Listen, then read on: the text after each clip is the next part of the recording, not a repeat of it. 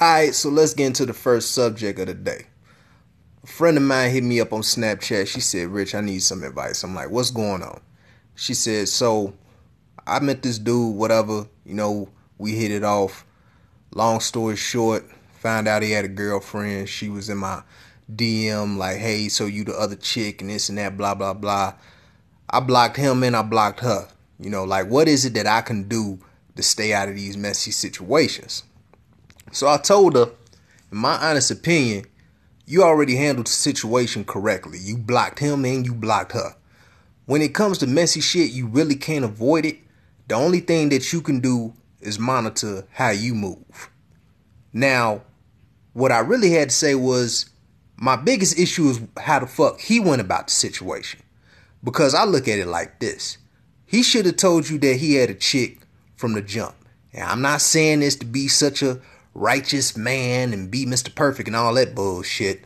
What I'm saying is, a lot of guys don't tell another woman that you already got somebody because you scared that if you tell her that, she ain't gonna fuck with you. But here's the thing. If you just lay down some proper communication and handle the situation like an adult, it's no telling what the fuck could happen. But you let fear get into the situation, and now you made a wrong move. See, you'll be surprised how a lot of situations can go so smooth if you just put honesty on the table. Handle the shit like an adult. Be like, hey, I know we've been talking, we've been vibing with each other, but I gotta let you know, I got a woman, I got a girlfriend, I got a wife. This is what's going on in my life. And you just take it from there. Stop being fucking scared, man.